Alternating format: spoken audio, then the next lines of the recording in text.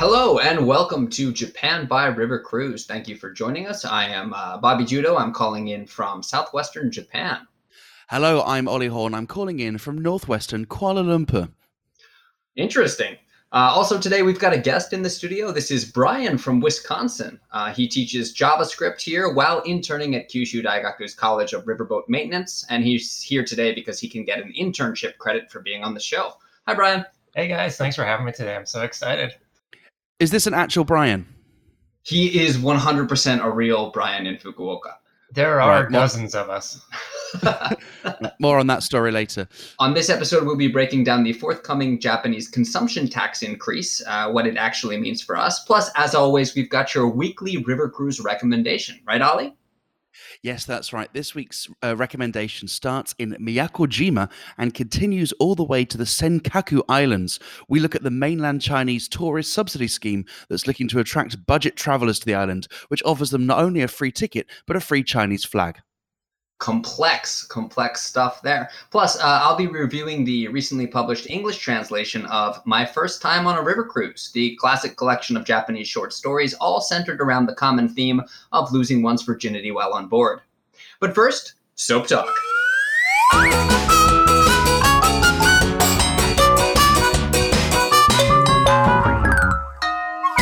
Bobby Judo, why do we call this section Soap Talk?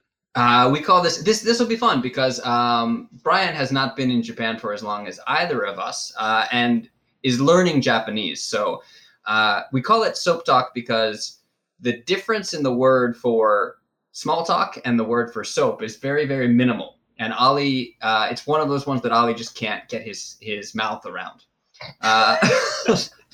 So, do you know the word for soap? No. Would you like to educate me? It's sekken. Yes, Sekken. Yes, Bobby would love to educate you. That's it's kind of my thing. So soap is sekken, and then the world at large is sekken. Second. Can you hear the difference? Yeah, there's the glottal stop. Right. It's called the glottal stop, Ollie. Yeah, the Glockenspiel. Yeah. Yeah. So you said you're calling from Kuala Lumpur? Yeah, I'm in Kuala Lumpur.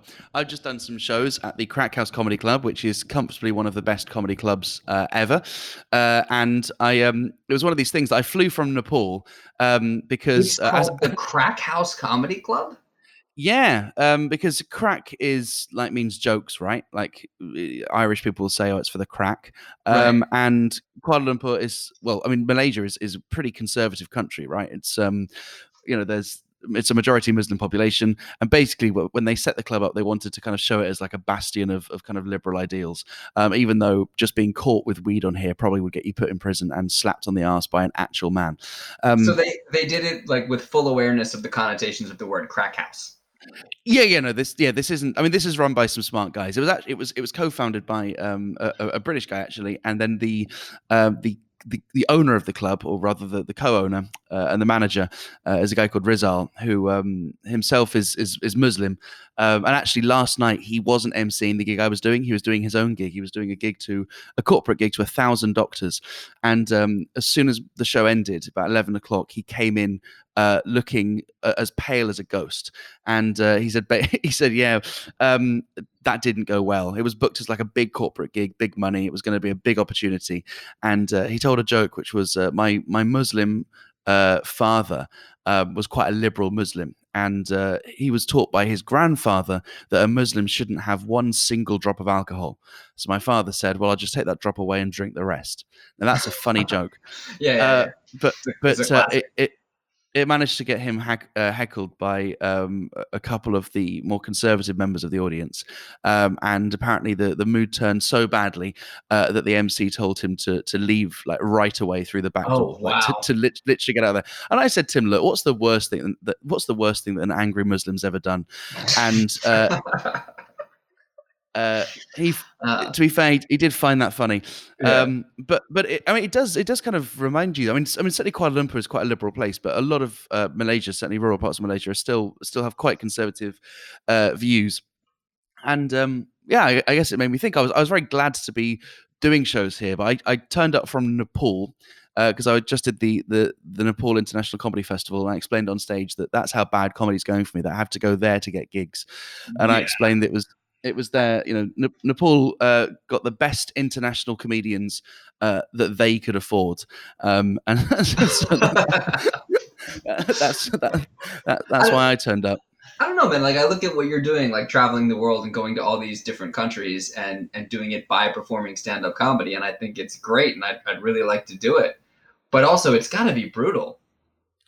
Yeah, I mean, it does get quite exhausting, and also I do think often what happens actually is you turn up to kind of a nascent comedy scene, and sometimes the show promoters themselves are relatively inexperienced, or more normally they're fairly experienced themselves, but they're working with venues that just don't even know what stand up is, right? They just don't get, for example, that they can't also have a band playing while stand up's going on, or like yes, we definitely need a microphone, and so but the good thing is that it means that there's kind of all this new material every time you turn up to a country. You're kind of on, and what I really like is when you're doing like a day of sightseeing, you kind of I certainly feel like I'm more engaged when I've got a gig that evening, because I'm really trying to find out exactly what makes that country tick. But it's also annoying, right? Because I wrote a routine about momos, which is like their local dumplings, realizing that can't. They're like the little soft, like often steamed or stewed dumplings, right? Yeah, but I just can't do that routine anywhere else, and I'm not even going to bother telling you the jokes now because you wouldn't find them funny. No. I think it's essential that Brian and I hear your Momo jokes. just your best Momo joke. Like you're the bit that you close the Momo set with, like the joke that you close that Momo set with. I think we need to hear it. What did I say? I think it was something to do with, oh god, something about Buddha. I don't know. Look, my point is, you wouldn't find it funny, but they did, because it's the first time they've heard a white person talk about their own food back to them. But yeah, I mean, I almost didn't. I'm not going to let you out of this without one Momo joke. Oh, Brian. Okay, Brian needs the Momo joke. All right, this is what. All right, I said, how can one thing I said is, how can a country that has this like long and rich history of creation, right, for like far longer than my country, be so uninspired when it comes to Momo fillings, right? Because like, literally, basically momos are like, they're served everywhere, right? You literally, I think I had one that was like yak meat or like buffalo meat. Yes. Okay. So buffalo meat. That's the main one, right? So buffalo meat, and it's like, oh, that sounds exotic. Then what are the other options? Then it's chicken or veg and nothing else. They've not thought about putting anything else in Momo. What they have do is thought to cook it in a myriad of different ways. So you go to a restaurant, they give you an option of like 2 flavors, but about 10 ways in which it can be cooked, and each of those ways has a different price point. And there's just no logic to it, right? So like, if it's boiled, it's one price. If it's fried, it's another price. If it's half fried, it's even more money, right? So like, less frying equals more money for some reason. Right. And and like literally everywhere sells momos, right? So you can't walk down the street. Like, a Momo shop sells momos. An Italian restaurant will have pizza, pasta, then a Momo section. I went to a tire shop; they sold me a Momo. And all right, well, I've made you laugh. That's a bit of routine. Brian's enjoying it. I was like dead set on waiting till you got to the end, where the punchline is like, Momo, more like, more options, please. Oh, that's funny. Maybe I should have said that. That's terrible. Well, but I had a really nice time, and I did a bit of meditation as well. So before my flight, they found me a guru, but I kind of forgot that I'd booked this in, and I went for my birthday celebrations the night before. Happy birthday, Ollie! And happy birthday! What are you, 28 now, right? Yeah, and I got a wake up call at 5 a.m. from the hotel receptionist saying, "Mr. Horn, your guru's arrived," and and you can't. Like, I was really hanging, right, and you just can't tell a guru to fuck off.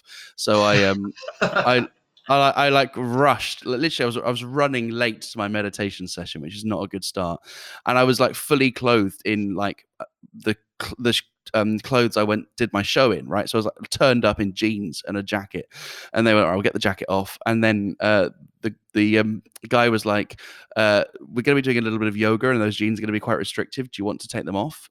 And I thought, well, it's like the same rules in school. Like when you forget your PE kit, the teacher makes you do it in your underwear. Yeah. And so that's what I ended up doing. I didn't go to that school. Nor did I. Now that I think of it. Hey, I didn't know Brian was funny. Wait a minute. Look, was this school run out of the back of a panel van? It's a British thing. It's a British thing. Brian's got a bit of attitude, hasn't he? It's almost as if Brian's been persecuted on this podcast for the last 10 episodes. Yeah, it's only as like it sounds like he might have a bone to pick with you in the way you lump all Brian's into one category. Yeah. Well, anyway, that's my soap talk. Did the Nepal gigs, had a great time, like genuinely good. There's a good local scene there. Got myself to Kuala Lumpur very late for my show. The show started at 8 p.m. and my flight didn't arrive till 8:50. And so on Uber or Grab, you can like track the GPS location of a friend. I sent my GPS location of my Grab to the MC, and he was giving live updates to the audience of my progress. And I was so worried that I was going to be like properly late that I said, just put my fee behind the bar and buy everyone a drink. But in the end, they didn't. And so now, if anyone that was at that show that's now listening to this knows, you could have had a free drink from me if only the MC was not as nice of a guy as he is. He's the guy that last night made some Muslims cross. Yeah. So anyway, that's my somewhat unstructured soap talk. But one of the things that I'm having Brian do since he's here for college credit is to be the timekeeper, and I'd just like to make a note that Ollie said that's going to be it for my soap talk, and then talked for another minute and a half. Should we move on to the news? Unless we have any post, do we have any messages? I guess we get a live message from Brian. Well, I mean, Brian's here in the studio, so nobody's on the keyboards in the mailbox. I want to ask because we've gotten 5 messages now from Brian's. And Brian, how many of those messages did you send? Probably 1, 2 total. Okay, so there is definitely at least another Brian out there.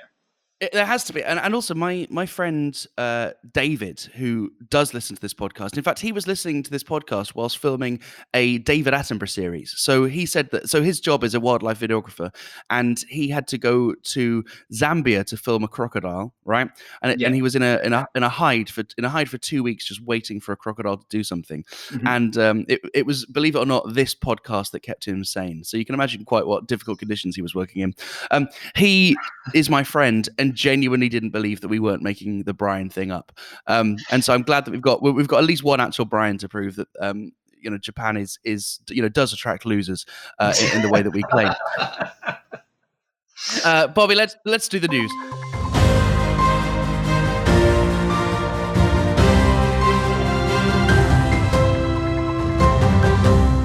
So, Ollie, since you're out of the country, you might not be following this as much, but it was pretty apropos that you talked about price points making absolutely no sense whatsoever in your Momo story, because Japan is raising the consumption tax again starting in October. It's going up from 8 to 10% for certain things, and it's all over the news and in the newspapers here because it really is confusing what they're raising and what they're not raising, and the way it'll affect daily life is pretty nuts. So had you heard anything at all about this? Well, yeah. Well, I know that they were trying to increase the rate. So they increased the rate of consumption tax from 5 to 8%, and then they wanted to raise. When you were there, right? Yeah, and then they wanted to raise it to 10, but then they waited because they were worried that it was going to cause a recession, which it probably would do. But that's still really cheap. In the UK, it's 20%, right? VAT. And VAT's basically a consumption tax. What is it in the US now? Gosh, I think it's state by state. I think they're doing it state by state. Right? I feel like Florida is still like 8. Yeah. I think Chicago was at least 10 or more, and then in Wisconsin a little bit behind that, because that's what we do in Wisconsin. We're behind on things. Yeah. So one of the articles that I found today is about the confusion about it.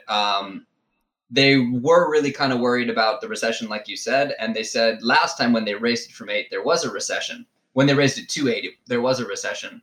And they said the biggest indicator whether or not it'll happen is how much people are spending now in anticipation of the increase, because people buy all these big ticket items before the tax goes up. So like people are buying cars, people are buying electronics. But the confusing issue is that certain things will go up to 10 and certain things will not. So as an example of some of the things that will go up, water that is not for drinking and things like dry ice or things made of water that are not for drinking will go up to 10.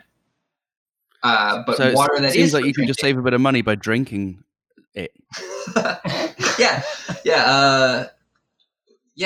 definitely eat some dry ice if you're feeling thirsty. That'll be good. Man, I had a lassie on the street in Nepal. I'm ready for anything.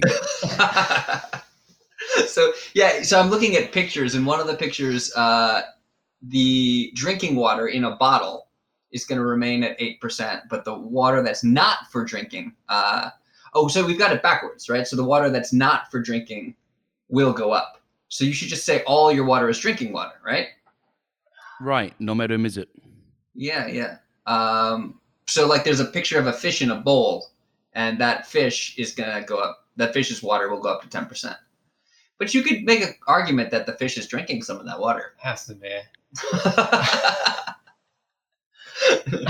It's gotta be. So beer is going up, but non-alcoholic beer is not. Anything that has less than 1% alcohol is not going up. Mineral water is not going up, and then there's something to do with sake, isn't there? Right? If it's mirin, even though that has alcohol, you're not supposed to drink mirin. I discovered, but mirin is cooking sake. Basically, it's sweetened cooking sake. So it's like there's yorishu, which is cooking sake, and then mirin is like yorishu with a lot of added sugar. That reminds me of when I was 17 and invited to a house party in France. I was there on holiday with my friend, and we thought we were so cool. We were like, we definitely should bring a bottle of wine to the party. We went to a newsagent's and just didn't obviously know anything about anything, and brought 2 bottles of Jewish Passover wine to a French person's gathering, not realizing that you're supposed to bring a good one. So so mirin is going to go up to 10. Don't be slamming the Manischewitz, man. Manischewitz is good stuff. Bobby, what do you know about being Jewish? So this is a long-standing joke between Ali and myself, but I'm Jewish. Yeah, okay. Oh, I was totally waiting for the. No, you're not, because that's Ali's blanket response. The only reason I say that is Bobby did a YouTube video where he says that he's Jewish, and that's right. The top voted comment was, "You're not Jewish." And like that comment had been thumbed up as well.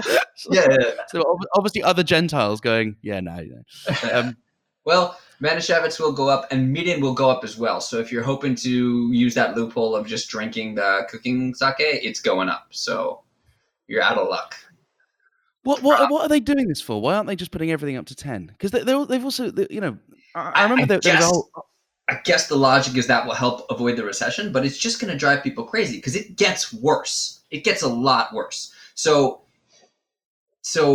takeout, food that you buy for takeout will not go up, but food that you eat in the restaurant will go up. So this includes convenience stores that have eat-in spaces. They have like little counters set up where you can use the microwave, or you can. Yeah, I found out that doesn't count as a restaurant. Certainly not for the context of a date night. Well, it does for a consumption tax. So now at the convenience store register, starting in October, they're going to ask you whether or not you're taking it home or you plan to eat at the eat-in space. And this is not like when you're at a convenience store, you don't get a tray with like a fork and a knife. You would basically be like borrowing a chair and some table space while you opened your onigiri and ate it. It's like you're basically... Yeah. And you're basically squatting in their convenience store, aren't they? Hey, what about convenience stores which don't have that eating space, but they're like, but you just tell them like, I plan to eat this carbonara right here. You eat your onigiri while you like peruse the magazine. Oh my gosh! Right. I found a loophole. So what if you say to them, "I'm going to treat this store like a buffet," and But so I guess they're going to ask you, and if you say I'm planning on eating this on the premises, then the tax goes up. They have to charge you the higher tax, and this isn't included for uh, hotel room service. If you eat in a hotel dining facility, or you get room service, but if you eat the stuff in the minibar, that doesn't go up. Right. Okay. I mean, who does that? I mean, to be honest, if you're eating food from a hotel minibar, you're not really worried about a 2% tax increase, are you? You're already top 1%. You've got money. But my favorite one, and so one of the TV shows I do, we go around and pick fruits and vegetables and then use them in recipes. So if you go to like an apple orchard or like a fruit orchard and you pick stuff there and take it home with you, there will not be a 10% tax. But if you eat it in the orchard, there will be. This is crazy, right?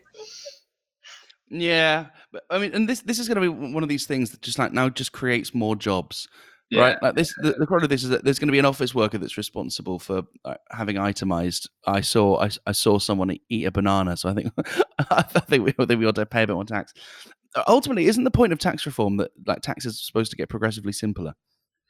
You would think so, and I think this is going to be a huge moral issue for Japan because like Japan, it has a reputation for being very honest and upstanding and not breaking the rules.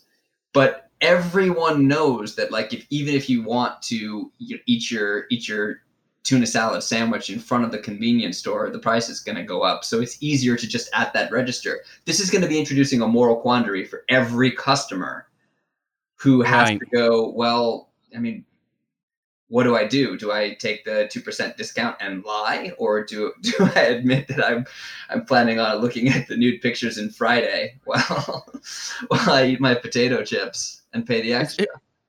Is that true for the soft pornography they sell in convenience stores too? Will you be consuming this inside the store or outside the store? Brian, how long have you been in Japan for? It's been about 1.5 years. Right, and what percentage of the month do you spend inside a convenience store? 1% maybe. Of the month, percentage of a month? Yeah, I mean, yeah, that sounds fair. Yeah. Do you what thing do you end up buying the most? For me, it was fried chicken. yeah, the karagebo. That's one of the few things I can say in Japanese is ordering the karagebo.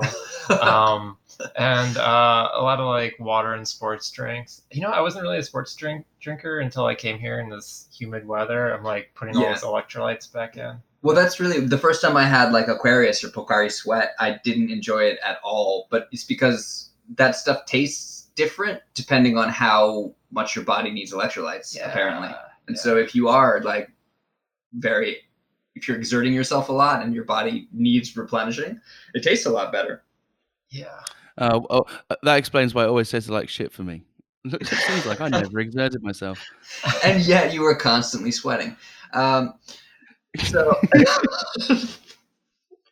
So there's one more on the list here that I think, how people are always talking about how like the government and the media is all like arm in arm here in Japan, like the news outlets are basically just government outlets.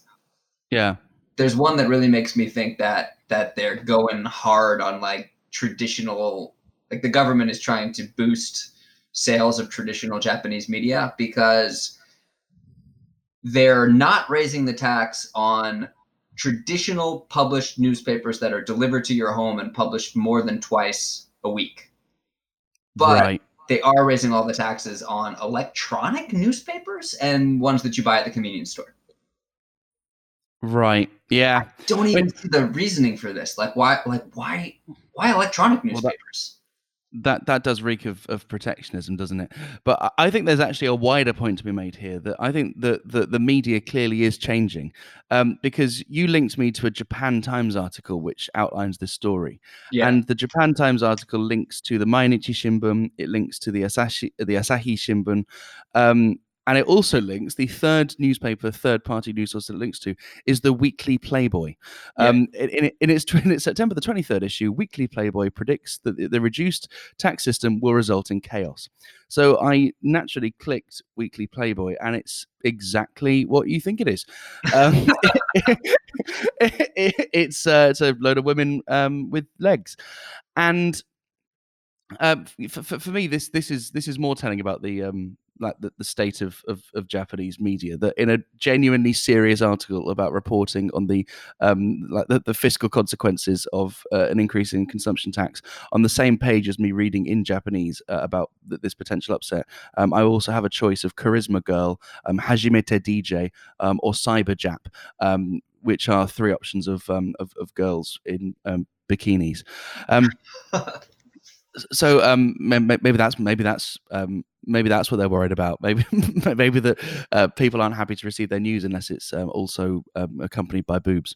Yeah, well, I mean, I think they are right, especially for their readership, that it will result in chaos, because 10% tax rate, they will raise it to 10% on services that you receive from those girls in the shop. But if you can convince one to come home with you, it's actually free. It reminds me actually that the way that most foreigners interact with consumption tax is by getting it back, right? Because if you go to like Don Quixote or something, which is the big department store, you'll see just queues and queues and queues of foreign tourists getting their 8% consumption tax back. And for the first time I came back to Japan without without a visa, right? So I was there on a tourist visa. I was suddenly eligible to get this money back, right? But I bought maybe 2,000 yen of stuff, but I thought I'm not going to queue for sometimes it's over an hour just to get my kind of like 22 yen back. And maybe just this increase of 10% is only going to make that problem worse. But I do remember, right, in the shop, They said, do you plan to consume these inside Japan or outside of Japan? And obviously that's a question they need to ask for anything. And it's just a shame that I wasn't buying like condoms and sex toys, which is like one of their main things, right? Like they're mainly a sex shop, this shop, which also happens to also sell cornflakes and t-shirts. You're talking about Don Quixote, right? Yeah. Well, I don't think that's a fair characterization, because Don Quixote sells everything. Like what I'm saying is everything. But what I'm saying is you can use everything as a sex toy, Bobby. You misunderstood. No, you are right. In fact, I think I used to do a routine about this. That like, I think whoever is the Don Quixote's buyer is the most tolerant and liberal person in the whole world, because they're just someone that's unable to say no. Right? You come in with a product that you'd like to sell, they go, "Yeah, we'll sell that as well." All right, fair enough. Yeah, so. I wonder if you can like do split. If you were to like buy a bottle of lube, and they go, "You're planning to consume this in Japan?" About half, I will. Yeah. Can I pay 9% tax? Well, they really have no idea what they're doing. Like delivery food or things like that. Like that, you're eating it in your own home, but it comes with a service, right? So like bringing it to your house is a service, but if you buy coffee from a machine that's automated, then that doesn't count as a service. But if somebody pours it into the cup for you, it's considered catering. So it's just crazy. And I think I tend to think that Weekly Playboy is right. I think it's going to be chaos. Okay, well, yet again, this podcast concludes with us confirming and affirming the worldview of the Weekly Playboy. Final word of this episode goes to Brian. Oh boy. Well, actually, Ali, I'm gonna say that you said it. Thanks a lot, Brian. Okay, so see you next week on Japan by River Cruise.